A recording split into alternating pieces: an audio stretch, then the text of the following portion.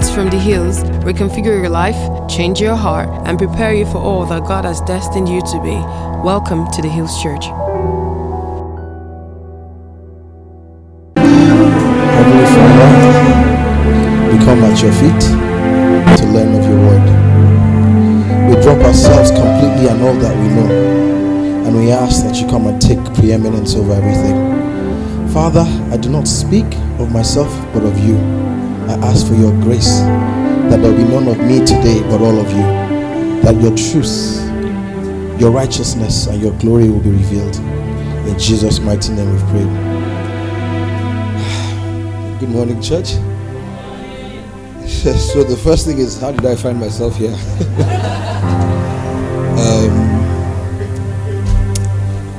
So I got the call that I was meant to share, and since I got that call, I've not been able to rest. So the title of the sermon is Hidden in Plain Sight. And it came about, at the time Pastor Moses called me, I was having burdens. Things were really heavy on my heart, and when he called, I wasn't surprised. So it was clear that today was meant to be about these burdens. First of all, I'm going to need your help. I'm going to have everybody reading from the Bible for me so that we can quickly run through it. So please, if I call a chapter near there, please help me. Can someone help me with Joshua 1:8-9? Please, when you're there, let me know. This topic is like a can of worms. When I listen to everybody, I'm like, what were you thinking? And interestingly, everybody sort of touched from every group. Something came that's in my notes, and I thank God that I guess the Spirit is one, and there's a hunger for Him, and I hope that He will just guide us. So is anybody there? Joshua 1:8. Please go ahead. Keep this book of law always on your lips. Meditate on it day and night, so that you may be careful to do everything written in it. Then you'll be prosperous and successful. That's NIV. So it says we should keep the book and not depart from it. So this is about the book, which is our Bible. How many of us believe the Bible is true? And it's not a lie. So I'm going to digress a bit. This will give me, it's a digression, but it's to sort of bring in truth. How many of us believe in tithing? Is it a consensus? How many of us tithe? So nobody from here? Just a few people? How many of us believe it's an Old Testament practice and therefore we shouldn't do it anymore? Okay, that's good. How many of us have heard the Malachi 3:10 and are upset about it? Can someone quickly read Malachi 3:10? I'm sure you've heard the story of how how we are admonished and we are forced and coerced into giving tithes, and because of that, some people don't. Is this scripture familiar? Okay. Or does anybody know that Christ endorsed tithing as a New Testament practice? Does anybody believe that? So is that a consensus? Okay. So can we open Luke 11:42? So there's the Old Testament that says we should bring to the storehouse, and it says it goes on to say it will rebuke the devourer. And then there's the end of that scripture, I think, where we are told that if we don't, like, things will happen to us. But that shouldn't be the reason why we tithe. So in Luke 42, can someone read 11:42?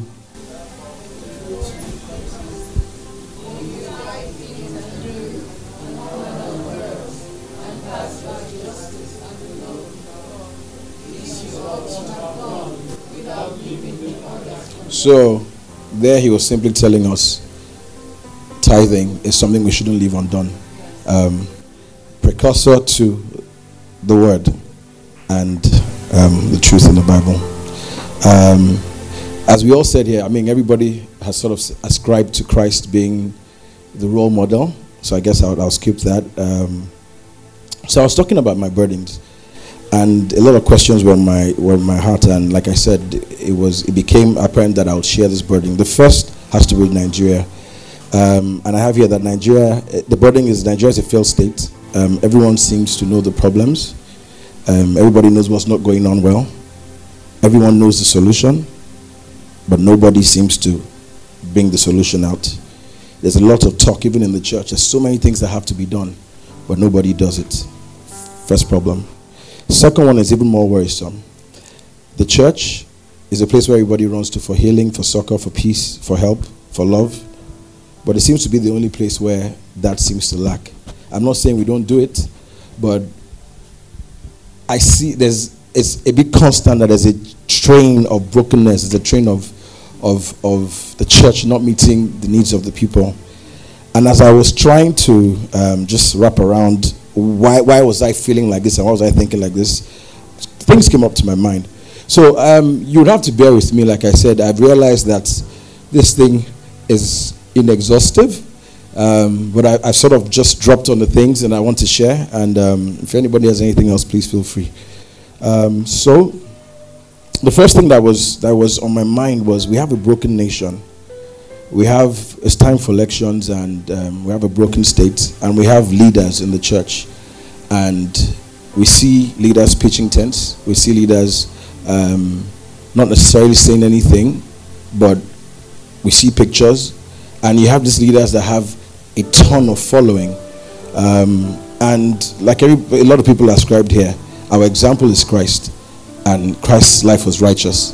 He didn't practice iniquity, and he didn't endorse it. He loved. He reached out in love, no doubt, but he didn't endorse it. So we have the era of mega churches. We have the controversies on tithing. We have some pastors that are afraid to tell the truth because they don't want to be branded. So when it's time to ask for offering and tithes, Pastor Moses may not, because he's worried about what the church will think. But what does the Bible say? We should. And Christ even says we should. So it's something we should take home. We have auditoriums of churches filled with people looking for miracles. Some people are in church because they just want trade by barter. They worship God and they want wealth. So there's a lot of clamoring for wealth. My miracles today, 100 days of wealth. There are billboards. So you find people going to find breakthrough. We see pastors preach inspiring words. And people come to church, they get excited, and they go out there, and they're not changed.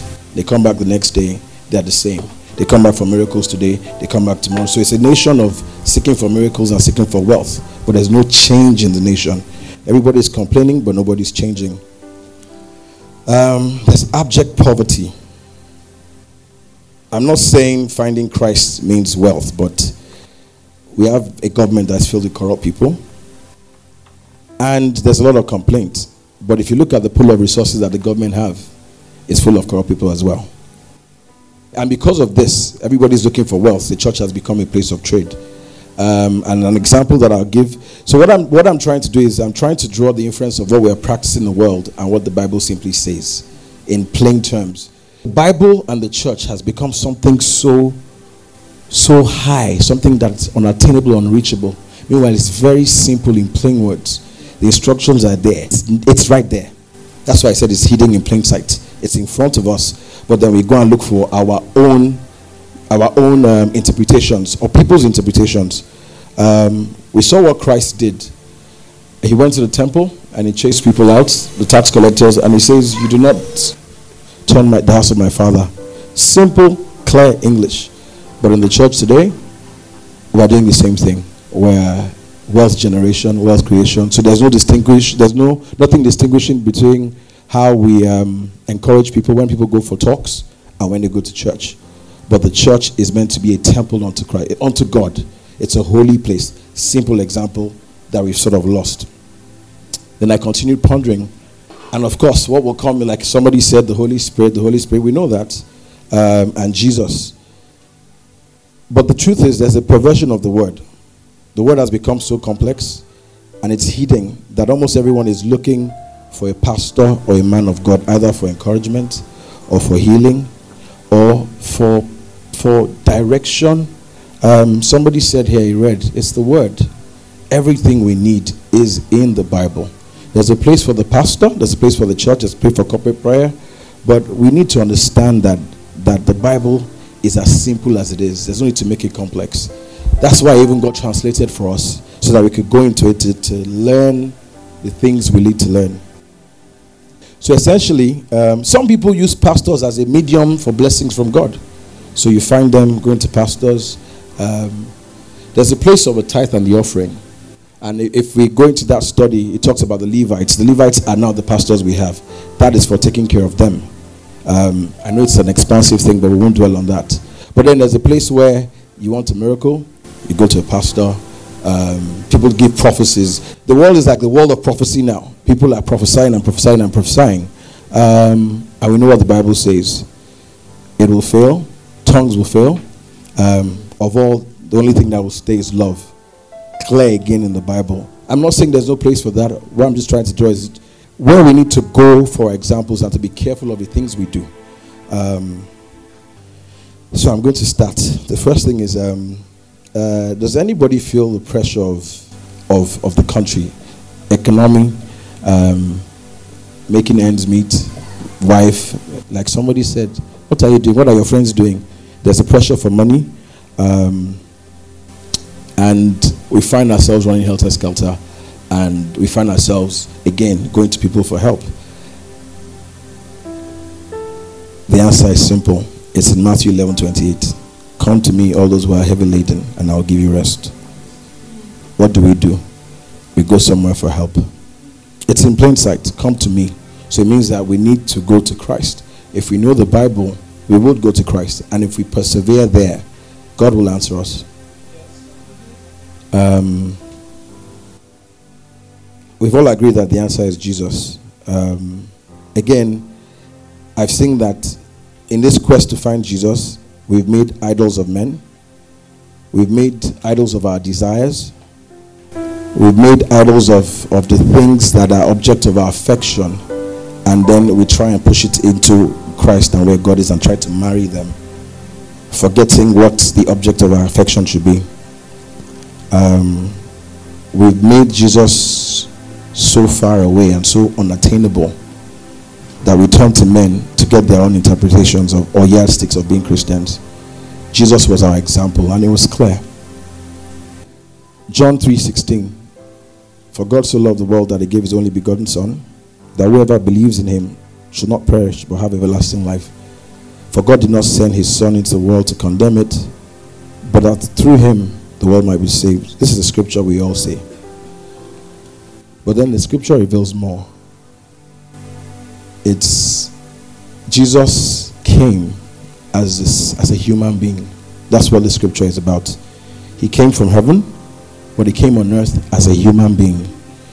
And as that human, he had the nature of man. He became a man. And because of that, he suffered the issues that we suffer. Sinful inclinations. And if you look through the Bible, it was by the power of the Holy Spirit. So he still said to my God. So it means that, so in the discourse, we all say, oh, it's hard to be like Jesus. It's hard to, we put Jesus, we put it as something that cannot be attained. We can only try in a way. But the truth is, he was man just like us when he was on earth, and he was meant to be the example. When he was about to start his ministry, he went and fasted for 40 days and 40 nights. And as soon as he came, he got tempted by the devil, just like we all do. And the only way he escaped was he said the word. So just like everybody else, if we knew the word, then we could overcome the enemy and be like Jesus. It's as simple as straightforward as that. I'm going to mention something that may strike chords. Does anybody agree that the divorce rate in the world or in Nigeria has become very alarming? And it's becoming very frequent. So people are getting married and getting divorced in a month, in 2 months, in a year. Some 40 years and then they say they're done. If we ask the women, what's the problem? Women? Anybody? If you ask the men, what's the problem? Please, can someone open to Ephesians 5:25? Is anybody there? Ephesians 5:25. Please forgive me if I strike A sensitive chord. It's not intentional. Can someone read for me, please? We agreed now before I started. Thank you very much. Yeah. That he might sanctify and cleanse her with the washing of water by the word, that he might present her to himself a glorious church, not having spot or wrinkle or any such thing. Thank you. Okay. So the instruction is there plainly. It's not hidden anywhere. Husbands, love your wife. Present her blameless. Wash her. It's like making her like an egg. I know the women will easily say yes. If they get that, then they won't do what they do. That's for the women. Can Ephesians 5:22? 5:22. That's before. Wives. Wives, submit to your husbands as to the Lord, for the husband is head of the wife, as also Christ is the head of the church, and he is the savior of the body. So my parents-in-law have been married for older than I have been, and they're battling in separation. And I got married to my wife, and I'm in the family, and I'm talking, and everybody has their opinion. So we start with dad. He says all these things that the woman, and then I tell him this. Then he pauses. My son, you just don't know. Then I'm talking to the mom, and no. Christ is the head. Then it is the husband. But the instruction is clear. Submit. I'm not saying that women should be slaves, but the instruction is clear. It's in the Bible. It's not jiggled. It's not complex. The reason why we're having issues on this divorce is because each party is not able to do that. So the man is not able to love the way he should love, yet to the point where he can give his life like Christ did, and the woman is simply not submitting. I'm not into definition of dictionary terms. It's plain and simple. We can decide to call it what we want to call it. We can go into the Hebrew definition and make an iteration of what it is. It's not about the submission. It's about just the total thing. It says submit because he's the head. And why it says love unconditionally. So much so that you will give your life. I don't know that that's easy as well. It means that you're upset with her. You have to suck it in and love even more. That's what Christ did. We're sinners, but he gave his life. We didn't make him happy, but he sucked it up. So it's not about I'm just, like I said, it's a plain, simple truth in front of us. So I'll move on. So we hear that Christ fasted for 40 days and 40 nights. Has anybody done that here? Has anybody done 30 days? No food, 100. 40 days, 40 nights. Exactly. So we've done our iterations. I'm just laying, I'm just taking us somewhere. I'm not saying we must, it's not about that. I'm just sharing how things are in front of us, but we seem to run away to look for things when it's plain to see what needs to be done. Has anybody done 3 days, no food? We have 40 is the target by a mere man. It wasn't a spirit. Some has done 10, fantastic. 14, beautiful. So that is an instruction there. And that's the first thing. That's the first account. So before Christ started anything, he went away and he fasted 40 days, 40 nights. Then he started the journey. So that's a note to us. Before we start to talk about being like Christ and understanding the Bible, there's that journey we need to start to do gradually till we can. I've done 7. And then after that, it's been difficult to do 3. But it's a journey, like somebody said. That's where the journey is. So the journey is not I'm playing, I can do what I want. The journey is actually in the way Christ did it. It's in the deliberate things of Christ, not when we are free or when we are not free. So your journey is in acting like Christ and doing the things that I gave us examples, not how we want to do it or how I'm tired today. By the way, I know I have to pray sometimes and I'm not able to. I slept off praying this morning. So we have to be like him. And to be anything like him. And the reason he did this is simple. We talked about the Holy Spirit. So what he did first was shed all the weight. By the time you fast, There's no weight anymore. You are too tired and too weak to fight. All the eba is gone. So your spirit is humbled. So when the Holy Spirit is around you, you're attentive. That's the problem. And you see how big I am, so we know my own battle as well. That's the problem, and that's where we have to go. And then hearing the Holy Spirit will not be a big deal. It will be something we can achieve because we can. Then we mentioned grace.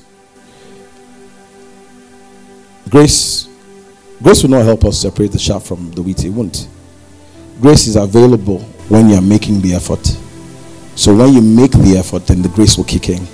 So you purpose to fast, you're not able to. You do the first day, then the second day, then grace becomes available. So grace is not, shall we continue seeing that grace may abound? Grace is not for not doing the right things. It's for when we make the effort. Then he went ahead and he called the disciple, and then he gave us the Beatitudes. In the Beatitudes, he gives us simple things, so that things are not complex. Very, very simple things again. Matthew, so I guess I'm going to just be spilling through now. Matthew 5:3. Blessed are the poor. So the first point of kingdom of heaven is the poor. But everybody wants to be rich. So it means that we're going away from the kingdom of heaven already by our ambition. And it's not necessarily, I don't know that it's poverty, but I just think that it's a place of being poor and lowly in spirit. I think it's typifying humility, so that we're not chased. And you know what wealth does? Have you seen rich men? Who are you? How dare you? Do you know? That's the one I was trying to remember. And the implication of this is that we're moving this way, far away from heaven. Again, simple thing, the humble will inherit the earth. So if things are, this is one that I have been learning. So if things will go well with you, solution is this: humility. And for every time you make an effort, you'll find a newer level of humility. There's no end to it. The end is the death on the cross. So it's a gradual journey till we get there. And it's simple. The world tells us different. It tells you have to be great. Alexander the Great. You have to be boastful. That's when you are great. And that's what they teach us. And the church has started to teach us that too. But that's not what the Bible says. To inherit the earth, you have to be humble. There's no great. There's no heavens help those who have. Nah, that's the world. It goes to 5:8. The humble will see God. The Bible is not a lie, right? So it means that you can see God. And the simple thing in front of us is just being pure and being humble. It says you will make heaven. There's a guarantee for heaven. It says if you're persecuted for doing right. So, I'm persecuted for doing right means you are like, please, can we give her a round of applause, please? So we're like her. And the world is persecuting us. We're not fighting the world. We're staying and doing what the Bible says. And because of that, heaven is assured. It's there. That was the first thing Christ did. He gave this lesson. And then the end of his journey was now showing how to be like that. But he had given us instructions first. So this is like the expo to, then he went on to talk about being salt and light to the earth, a city set on a hill. Then we get to Matthew 19. It says if you obey and teach God's law, you'll be great in heaven. You'll be great in heaven. So making heaven, but then obeying it and teaching it. That's the reward of the pastors. So we're all meant to covet it. So it means that the first part of our life is obeying the word. The second part is teaching it. Some people say it's evangelism. It's the same thing. And then he warns, unless your righteousness exceeds that of the teachers and the religious laws, you will never enter the kingdom of heaven. So there is a prerequisite for heaven. It is that your righteousness. So this thing that we say we can attain, we have to attain it. Otherwise, we will never enter the kingdom of heaven. It's, yes, we know being born again and all of that. That's the beginning. That's the basis. That's the basis. He died for us. We are saved. We have that access. Like the prodigal son, he was a son. He went away. He came back because his Father is his Father. The death on the cross has given us that. But if we don't engage in righteousness, if we don't keep seeking and keep coming back, we will not make heaven. It's as simple as that.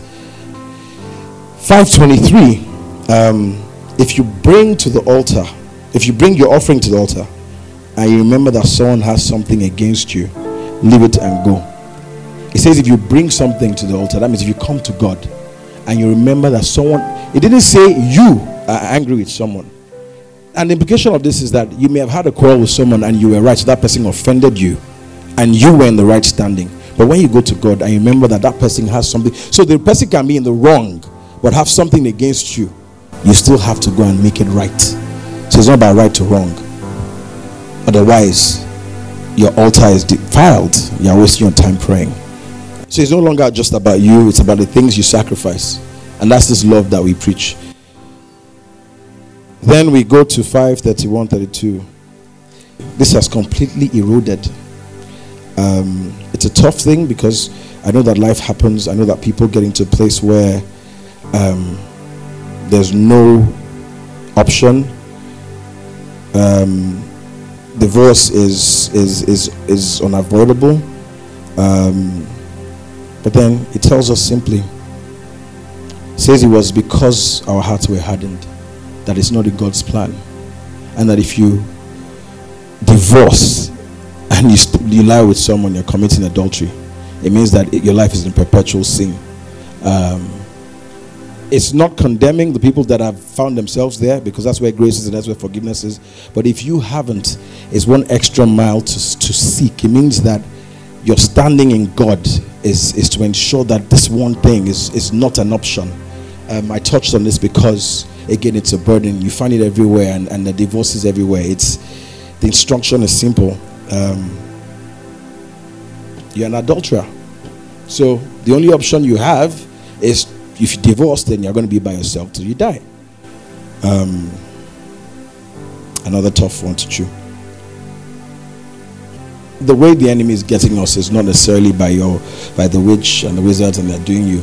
It's just by the it's the word. The word has been altered completely, and what is true is no longer true.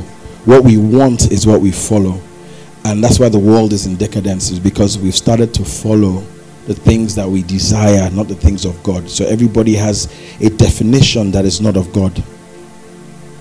Matthew 5:23 is a precursor to even more serious things that we overlook. It goes to 38, retaliation. If you are attacked either physically or emotionally, Christ says, turn the other cheek. Don't fight back. It's as simple as that. But what do? I will fight for my right.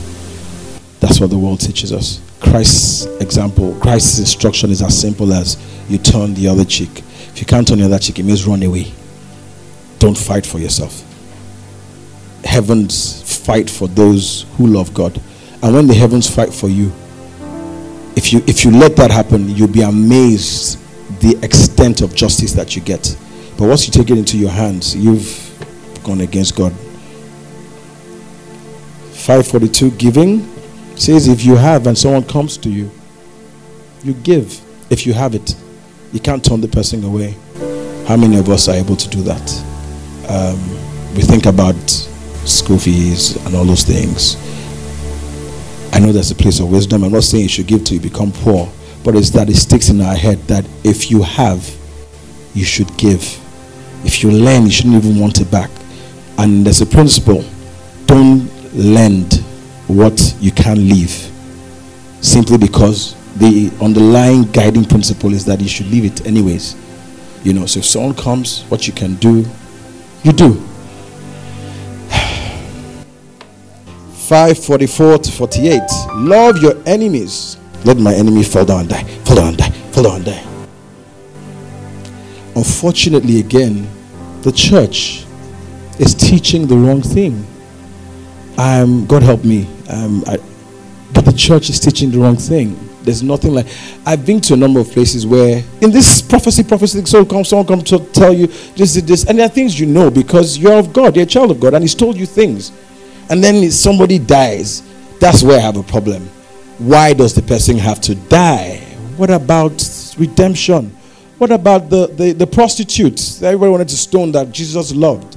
So, in understanding that there's an issue which you take to God, the solution is not death. That song we sang, leave 99 and go after the one. Why do you want someone to die? Nobody needs to die. God's love is what we need to imbibe. And if we imbibe this, Nigeria won't be where it is, because everybody will be so soaked in love that it's impossible to not give love back. Then he goes to Matthew 6. My friend in our group said it, the Lord's Prayer. It is the one that Christ gave us. He taught us how to pray. There's everything else, but there's the Lord's Prayer. And sometimes I find myself fashioning my long prayers in the order of that, so that we're still able to bring in, our Father in heaven, hallowed be thy name, thy kingdom come, your will be done on earth. Your will be done on earth. It's an important thing. Those are the things we need to look out for when we're praying. God's will, that his kingdom will be established on earth. Then let's give us what we want, and let's lead us onto temptation. We go to money, wealth, what we need. This is the one I battle with, because I feel like the days of manna. Can someone read Matthew 6:25? Therefore I say to you, do not worry about your life, what you will eat or what you will drink, nor about your body, what you will put on. Is not life more than food, and the body more than clothing? Look at the birds of the air, for they neither sow nor reap nor gather into barns, yet your heavenly Father feeds them. Are you not of more value than they? Money, wealth, the things we chase, it's not necessarily what is being prescribed. We're not meant to worry about these things. He will feed us. He will clothe us. I was old, I was young, I've never seen the righteous forsaken, nor their seed beg for bread. If you're righteous, God will never forsake you. If you're righteous, your seed will never beg for bread. Some of us are ambitious. We want to be millionaires. Then you remember the rich person that asked Christ. Christ said, he gave him the laws. By the way, Christ said again, another thing, Old Testament, New Testament, I don't understand what that means. He says he came to fulfill the law. So it means that the law is prerequisite and he's fulfilling it. So those laws are still valid. And then the guy said, I do all of that. And he said, fantastic. I love you so much. Sell everything and carry your cross and follow me. And the guy went away. So you see, sadly, this is my own sadness. Because I want to be a successful man. In pursuing this, we have to remember. And he goes on to talk about the eye of a needle. So if you want to be like Christ, the best you can have is maybe a donkey. Sorry, that was a joke. So what I'm just trying to say is we have to be careful at the things we chase and what becomes the core of our values and how we chase for wealth. Because in that pursuit, we have to ensure that we don't lose the moral values. We don't lose what Christ teaches. We are still typifying Christ so that our wealth is from the kingdom. We're not going to do 419 and then come and give an offering. The wealth has to be in the same prescription, and then by chance we can enter the eye of the needle with the camel. There's the golden rule.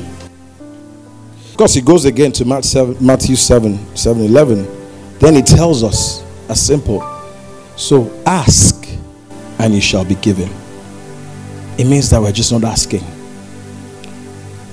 Seek, you shall find. Knock, and the door will be open. That is where our focus should be. While we do the things that the world prescribes, we have to remember that the focus is asking, knocking, and seeking. Be it spiritual gifts, be it wealth, be it grace, be it intuition. We have to put it at his feet. We have to fulfill that word so that, and God is not a man that he should lie. So if we do this, we will. And perhaps if the whole world is doing this, then it means that the world systems will have no weight. But then we're all running there and populating it. So you have musicians that are singing but cannot be wealthy because they're not undressing or shaking their bum bums. So we have to ensure that on our side, we're doing the right things and we're doing it the right way. Then the church can have a voice. The golden rule, Matthew 7:12, do unto others. If your leg is paining you and the chair is there, you want to sit down, and the leg is paining that person has to sit down before you. It says esteem others above yourself. Those are the things that we have to do. Another nagging problem is the explosion of signs and wonders, mega ministries, your glory, the miracle, that's all we're chasing. But can someone read Matthew 7:15?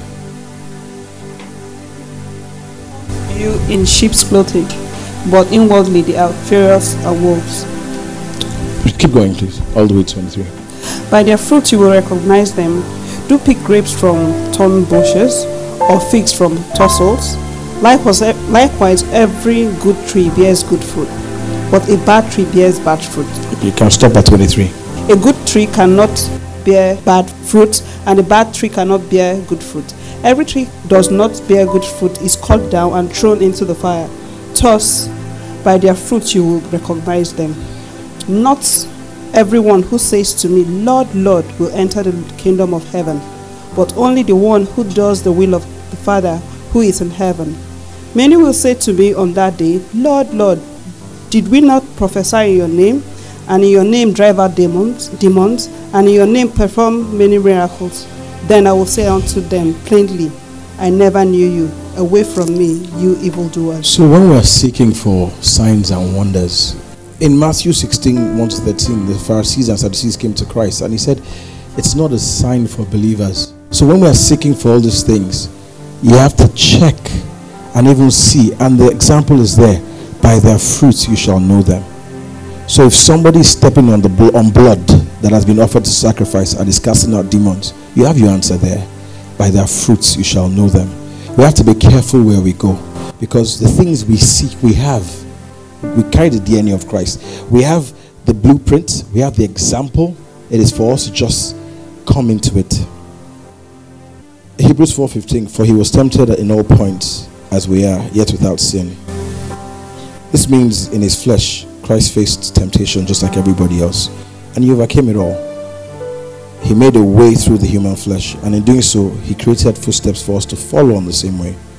As a church and as people of God, we have to begin to know who we are in Christ and what it is to be like him. It is only then that we can boast of a victorious life that will have dominion on earth and in heaven. Shall we just bow our heads?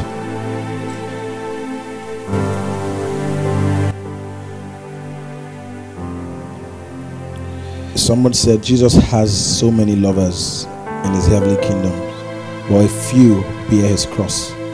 He has many who desire his consolation, but few who go with his tribulation. Many who are willing to share his table, but few who will fast. All are willing to rejoice with him, but few who will endure anything for him. Many follow Jesus to break bread, but few will drink of his cup. That cup was on the cross. Many glory in his miracles, but few in the shame of the cross.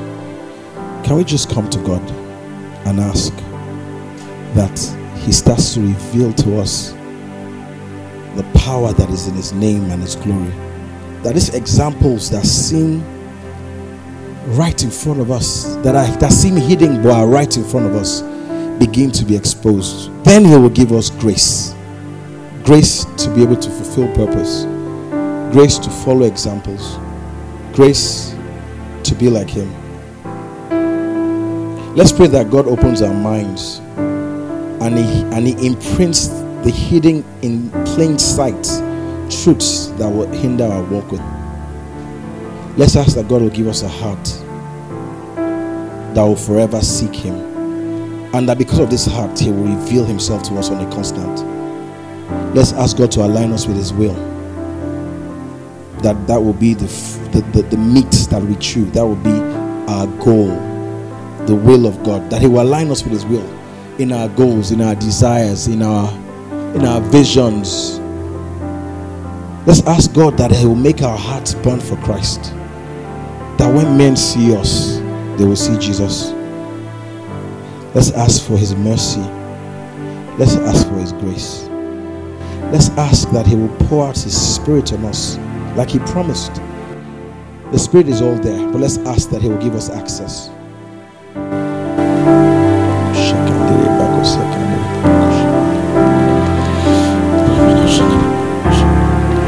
Heavenly Father, we thank you for your word.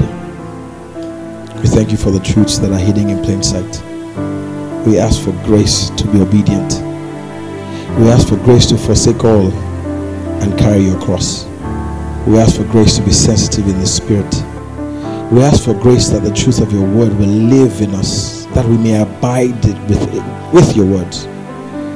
You are the vine and we are the branches. Father, give us the truth of that revelation, that we will bear much fruit. Father, give us grace that when you come with trials, when trials come and tribulation, we understand that it is a pruning. Because to bear much fruit, we have to be pruned. So when things are a bit tough as sons and daughters of God, we know that it is God taking away the weight that we may increase in him. Let's ask God for the grace to decrease that he may increase, and that it will be perfect with us. All this in Jesus Christ's name we pray.